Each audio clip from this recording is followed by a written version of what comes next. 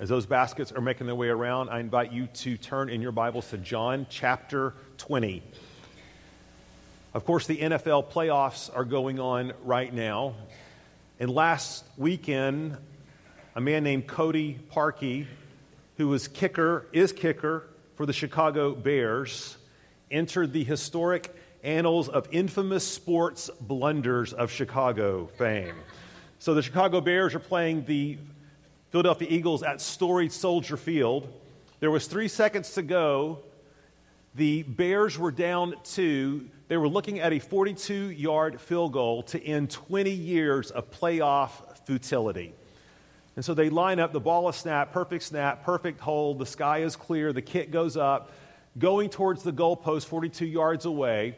All of Chicago holds its collective breath. Maybe this will be the year that we kind of shun our demons and get back to the glory days of Chicago Bears football. But then that ball, of course, begins to slowly drift left. And you could just hear the whole stadium in this collective gasp. And is this ball going to make it? Is it going through the uprights? It hits first the left upright, which is typically a death knell for all field goal kicks. But in this particular instant, it careened back towards the goal post, at which time it hit for a second time on the crossbar, perched perilously right on the edge. Which way is it going to fall? And of course, those of you who saw it know it was what? No good. And Chris Collinsworth, the commentator, coined the now infamous term. It was the Chicago double doink, twice off the goalpost. And you would have thought this man had committed murder. I mean, Chicago Bears fans were posting, they were rioting, they wanted to burn the house down. They called moving trucks to this man's house. I mean, he can never, ever, ever show his face again clearly because his name will now live in infamy. But little known, on Monday morning, we discovered that not was all as it appeared. As they were replaying the scene and putting it in slow motion, you realized that, in fact, the Eagles had actually tipped the ball at the line of scrimmage, diverting it ever so slightly by mere inches, thus letting us all know, realizing that this miss was not all about this man. Now, it doesn't change the outcome, but it does give us a new perspective, doesn't it, on a familiar storyline. And I think that's a good metaphor for what we have today in our passage in John chapter 20. We come to one of the most infamous passages of Scripture in the Old or New Testament, the story of doubting Thomas, who is a perpetrator of one of the greatest blunders of biblical history, right? Right up there with Adam and Eve eating the apple and Elijah running away from Jezebel and Peter denying Jesus. You know, his name will go down in infamy. But I'm going to say, as we saw with Cody Parker, the kicker, there's much more here to this story than meets the eye. In fact, I think that there's a whole nother side to this passage and why John included it for us that's super important for our spiritual lives and our discipleship and our walks. And so I invite you to simply meet Thomas. And that's where we're going this morning. I'm going to invite you to stand as we read this passage. We're going to begin in verse 24 and read through verse 31. You simply must meet him. Now, Thomas, one of the 12, called the twin, was not with them when Jesus came. So the other disciples told him, "We have seen the Lord." But he said to them, "Unless I see in his hands the mark of the nails, and place my finger into the mark of the nails, and place my hand into his side, I will never believe." 8 days later, his disciples were inside again, and Thomas was with them. Although the doors were locked, Jesus came and stood among them and said, "Peace be with you." Then he said to Thomas, "Put your finger here and see my hands, and put out your hand and place it in my side. Do not disbelieve, but believe." So Thomas answered him, "My Lord and my God." Jesus said to him, "Have you believed because you have seen me? Blessed are those who have not seen and yet have believed. Now Jesus did many other signs in the presence of the disciples, which are not written in this book.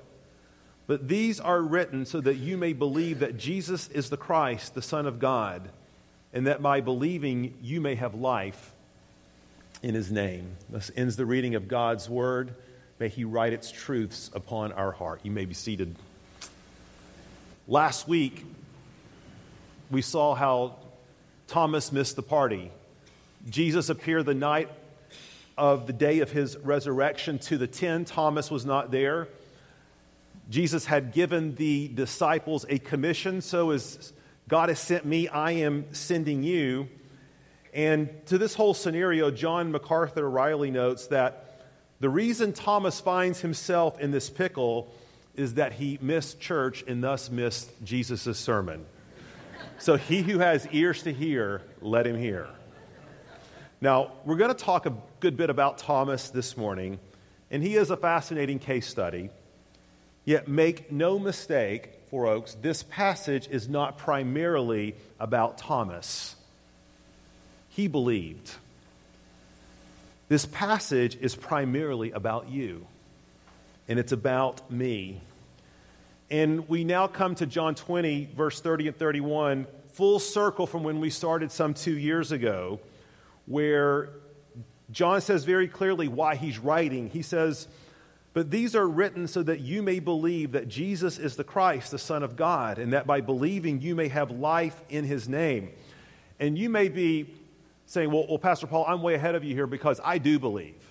And I believed all my life, and I believed when I was 9, and I walked the aisle, and I was baptized, and I tossed the pine cone in the fire and nailed my sin to the cross. And the whole, I've done that, been there, done that. This isn't really for me. Now, one of the things that's interesting about the verb usage here is that it means not merely believe, although it does mean that. For those of you who haven't believed, John's calling us to believe. But the nature of the verb tense seems to indicate that not only believe, but if you believe, keep on believing. See, one of the things that we come to know from this Gospel of John is that believing is not a one-time deal. It's not a one-time stamp to get our fire insurance protection and then we go on and live our lives the way we want. No, belief is an ongoing, active, fluid, dynamic reality where we take hold of Jesus every day. John's admonition to us this morning is keep on believing. And as we're going to see in this text, there's something about the story of Thomas that's of critical, vital importance in our fight for faith, in our ongoing journey to persevere. And so just 2 points this morning. Number 1, a crushing doubt. And then number 2, a decisive confession. Okay, a crushing doubt. Look at verse 27. If you want to know why this story has traditionally been known as doubting Thomas, verse 27 tells us, Jesus tells him, Thomas, do not disbelieve, but believe. Now, some of your translations may say, do not doubt. But the word literally means, do not be turned. Do not be divided. Do not be double-minded. And here's what's interesting about this, Four Oaks, that this is not a request. This is not an offer. This is not an invitation. This charge to stop doubting and start believing is actually a command. And as postmodern 21st century folks, this should get our attention because this really runs counter to a lot of the ways that we are sort of taught to think about doubt.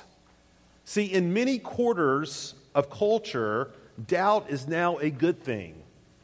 It is chic to doubt. And often it's very commonplace, even in certain camps within the church, to trumpet this idea of doubt. You may hear things like, we can't really know for certain exactly what was going on 2,000 years ago and how it applies to us. We see through a prism. And we see through a glass yet dimly. And all of us come from a background, a particular perspective. All of us see things from our vantage point. So we have to be very, very careful not to proclaim absolute certainty about much of anything. In fact, to be certain, to have conviction, and to speak with confidence, that could be pride. That could be arrogance. And so we need to be encouraged as God's people. Let's question traditional truths, orthodox truths, things that we've taught and accepted for 2,000 years. Now, here's the problem with that kind of celebration of doubt, and some of you are super familiar with it. There's been whole movements and theological shifts built upon that sort of thinking. Here's the problem. The problem is that the people who are proclaiming uncertainty the loudest seem to be the most certain about what they're saying. Isn't that interesting? You can see where it's self-defeating that, and we want to ask them, if you're certain that we were so all wrong before, how can you be certain that you're not wrong now?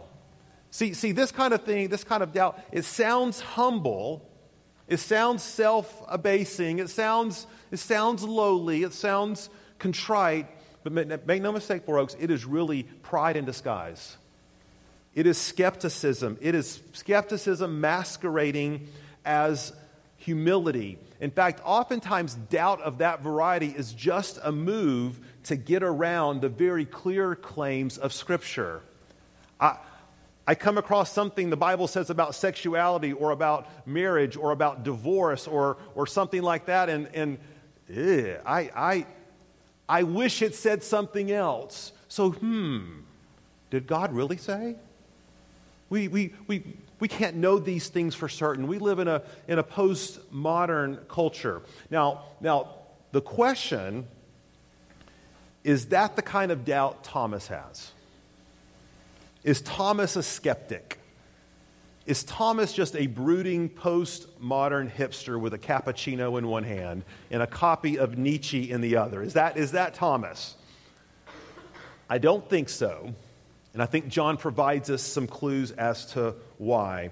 Thomas is mentioned a couple other times in John's gospel. Interesting what John says about him. Look at John 11:16. So Thomas, called the twin, said to his fellow disciples, "Let us also go, that we may die with him." Thomas sounds a little foreboding, doesn't it? A little sober, a little lighten up, Thomas. Come on, man. Okay. John 14:5. Thomas said to him, "Lord, we do not know where you are going. How can we know the way?" I mean, you can just hear. I mean, clearly Thomas has a disposition towards some kind of melancholy or melodramatics, right? He's what I would call the Eeyore of the apostles. And the fact that he isn't there the first time when Jesus comes implies something. See, I think Thomas is dealing with a different kind of species of doubt altogether, and it's one that you and I are so familiar with, and it's crushing doubt. It's the doubt of disappointment. It's the doubt of putting all of your eggs in one basket and thinking something is the case only to find out that it is not. See, Thomas has put all of his hopes in this man.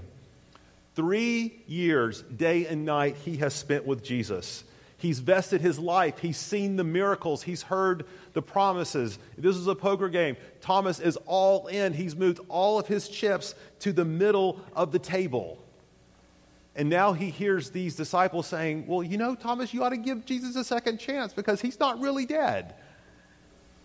And Thomas is, I think, saying, I just don't know if I can trust it again. Fool me once, shame on you, but fool me twice, shame on me. And you hear this sort of brokenness, this crushed spirit in verse 27 when he says, "Unless I see in his hands the mark of the nails, and place my finger into the mark of the nails, and place my hand into his side, I will never believe." This is not the cry of defiance. This is the cry of brokenness. This is the cry of crushed dreams. And if you've lived any amount of time, maybe you can relate. See, a lot of us, maybe a lot of you, came in here this morning with some sort of trust issue between you and God. Something that you feel like God had promised, something that you feel like by divine right should be yours, but in somehow, some way, God has not come through. God has said no, or maybe you feel like God hasn't said anything. Because here's a dynamic that I think we see for people who stop believing. And this is where the story of Thomas is very pertinent to us. People who stop believing, who drift away. It's not because one day they wake up and say, yesterday I believed in the authoritative Word of God and I placed my faith and trust in Jesus Christ, but today I don't believe it. Today I'm leaving this behind. This is an irrelevant book. It's written for, it's antiquated. It's not for me. That doesn't happen overnight. See, people stop believing oftentimes with a crushing disappointment. See, God didn't give me the spouse I dreamed of or that I think I deserve, and I'm going to come up with all sorts of hermeneutical gymnastics to explain why it's okay for me to divorce them and be with someone else. Or my child has rejected Jesus. And I know what John 14:6 says about Jesus being the way, the truth, and the life, but that just feels unbearable. And so I'm going to kind of rework my theology to kind of match the situation in my life. Or maybe it's, God's given me these desires to act out in these specific ways. And of course, God would want me to be happy. Of course, it would be inconsistent for me not to live these desires out. So I'm going to bend my doctrine. I'm going to accommodate God's word to my doubt. I'm going to accommodate God's word to the crushing disappointments that are a part of my life. And this is what happens when people fall away. This is what happens when people shipwreck their faith. This is why Paul pleaded and said, Demas, he has abandoned me. He's walked away. He stopped believing because he's fallen in love with the world. See, he felt like there was something the world offered him that Jesus could not. Let me just say something as we continue here. God welcomes this morning all doubters. God is bigger than your doubts. Oftentimes, don't we feel like Peter, Lord, I believe, but help my unbelief. Oh, that's totally true wherever you are. Whether you're having a shake your fist kind of doubt at God or an existential kind of doubt that Thomas has or an evidentiary doubt. But I think one thing this text makes clear is God doesn't want us, God doesn't want you to live in a place of acute, ongoing, pervasive doubt that will cause you to be shifted to and fro by every wind and wave of doctrine. That's why this is a command. Stop doubting, start believing. See, folks, we have things to do in this life. As we talked about last week, we're on mission. God has called us to be parents and husbands and fathers and mothers and brothers and to work and to provide and to labor and minister. That's not possible if we're just sort of perpetually over in the corner in the fetal position, sucking our thumb, leading intro to philosophy from our college days. Right? It's not possible. Understand that it's like a football analogy.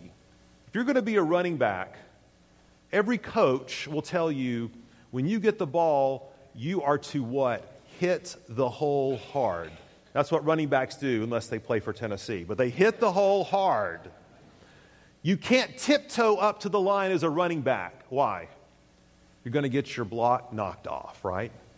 You have to hit it hard. Jesus, now this is important, he meets you right where you are with your doubt, wherever you are. But he does so in order to move you towards a decisive confession. And that's our second point. Look at verse 27. Here we have Jesus inviting Thomas to touch his wounds. Now, this has given rise to all sorts of famous works of art, a particular one from the Renaissance Caravaggio, which is called, and we got it up there, The Incredulity of Thomas. This is a very famous painting. And here you have it. Jesus is parting his robe. Thomas is sticking his finger into the thing. And you can just see kind of the incredulous look on Thomas, like he's got a magnifying glass and he's just making sure that this is in fact Jesus. Here's the problem. When you want to say something controversial, just say most commentators, okay? Most commentators, this is true though, agree Thomas most likely did not touch Jesus. See, there's no mention of this in the text. Think about all the things that John, the apostle, is super specific about as an eyewitness in this gospel. If Thomas had actually put his finger in the side, in the hand, certainly John would have mentioned it. But instead, what John does is he emphasizes what comes after in verse 28. Jesus says, "Put your finger here, Thomas. Do not believe, but disbelieve." And it's almost as if Thomas immediately, spontaneously, it just tumbles out of his mouth. Look at verse 28. "My Lord and my God." That's what John emphasizes. Well, Tim Keller, in explaining, and he asked a great question. This was super helpful to me. I hope it'll be helpful to you. Why this story? In other words, why this particular story has John included here at the peak, the climax of the entire book? See, chapter 20, that's how it's supposed to function. It's supposed to function, the disciples believed, now you believe. Here's the climax. Chapter 21 is kind of the epilogue, kind of cleans up some loose ends with Jesus and Peter and that sort of thing. And Keller asked, why is that story right here at the climax of the book? Now, the traditional answer has been found in verse 29. People have said, well, this is a warning. This is sort of a side rebuke to Thomas that we're blessed because we believe, even though we haven't seen. But Thomas, he had the benefit of seeing Jesus, and he's not so blessed, right? That's kind of the flavor this passage often takes on. And Keller makes a point, and I think he's right, that's not the point here at all. Number one, do you realize that as an apostle, it was absolutely necessary for Thomas to see Jesus? Because that was the prerequisite for being an apostle. You had to have been with Jesus during his ministry, you had to see the resurrected Christ, and you had to be commissioned to go. In fact, we know this is exactly what happened to the apostles, that based upon their eyewitness testimony, hey, the apostles got the royal treatment. They got to see the risen Christ. They had to be absolutely sure because they were going to go stick their necks on the line. We're here because of them, humanly speaking. And so Thomas had to see Jesus face to face. See, that's not the reason this idea of a rebuke. That's not why John has included this story here. Keller makes a point, and I think this is right as well. This story is included here because here in Thomas's confession, we have, let me just put it this way, there's nothing else in Scripture to rival it. Theologians agree, this is probably the grandest, the highest confession of faith we ever see on the part of any single person in all of Scripture when Thomas says, "My Lord and my God." Now, these identities and titles are not entirely new. You know this if you've been studying with us in John. Thomas had seen Jesus do many things. Feed the 5,000 with a stale piece of bread. He had raised Lazarus. He had produced the wine at Canaan. He had heard Jesus talk about being the great I am. That none of that was necessarily new. But something happens here in this interaction with Jesus that transforms and changes Thomas forever. And we want to know what that is. A lot of times, people who have near-death experiences talk about how their life sort of flashes before their eyes. And I've had an opportunity over the last 20 years or so to talk to two different people who were in near catastrophic airplane accidents. One in a commercial airliner that ended up almost going down over the Atlantic Ocean, was mere feet above the water. Another that was in a private plane and that was going down in flames. And in both situations, both people told me, I actually had remarkable clarity during that time. Both of them ended up sharing their faith with people who were on the plane. There's nothing like a crisis that puts things into absolute perspective.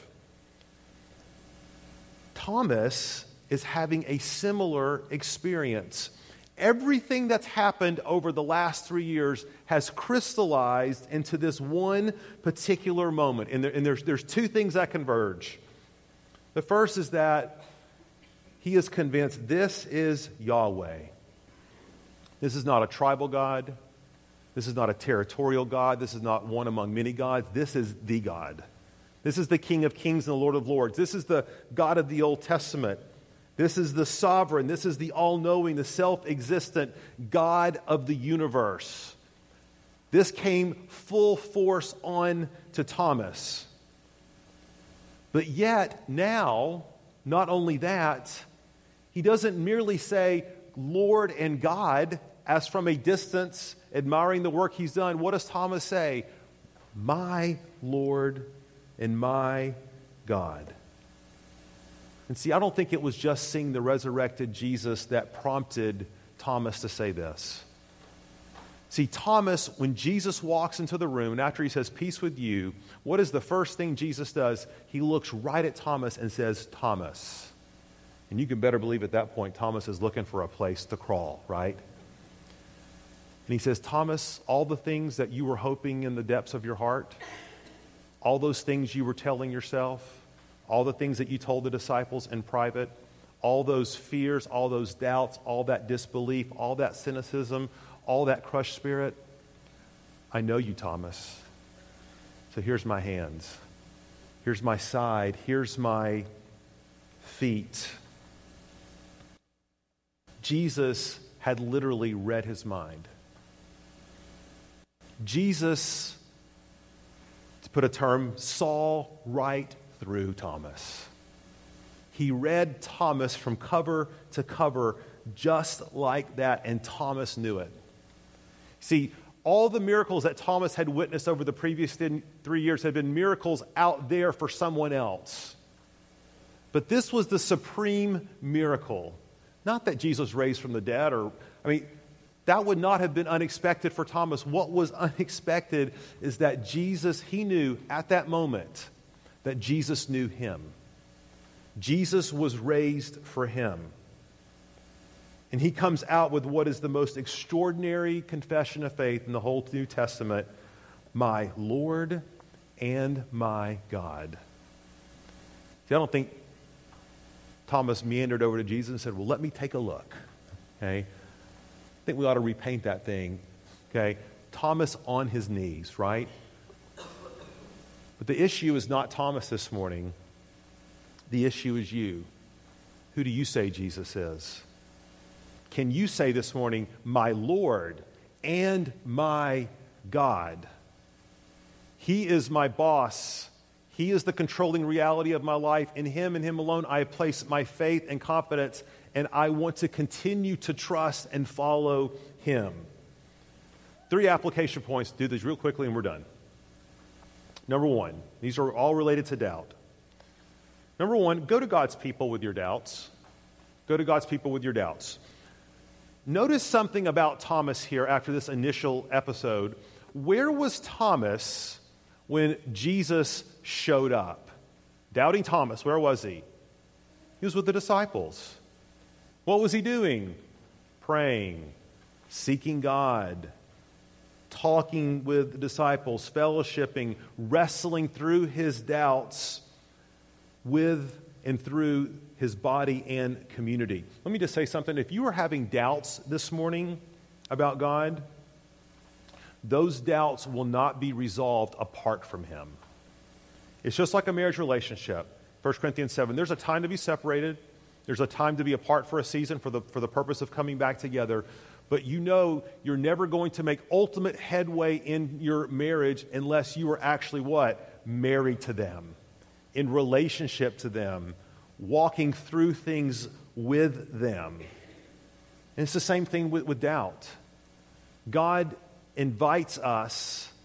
Let me put it this way. You're not going to go off for a week and find yourself and resolve all of your doubts about God and come back brand new. That's not how that works.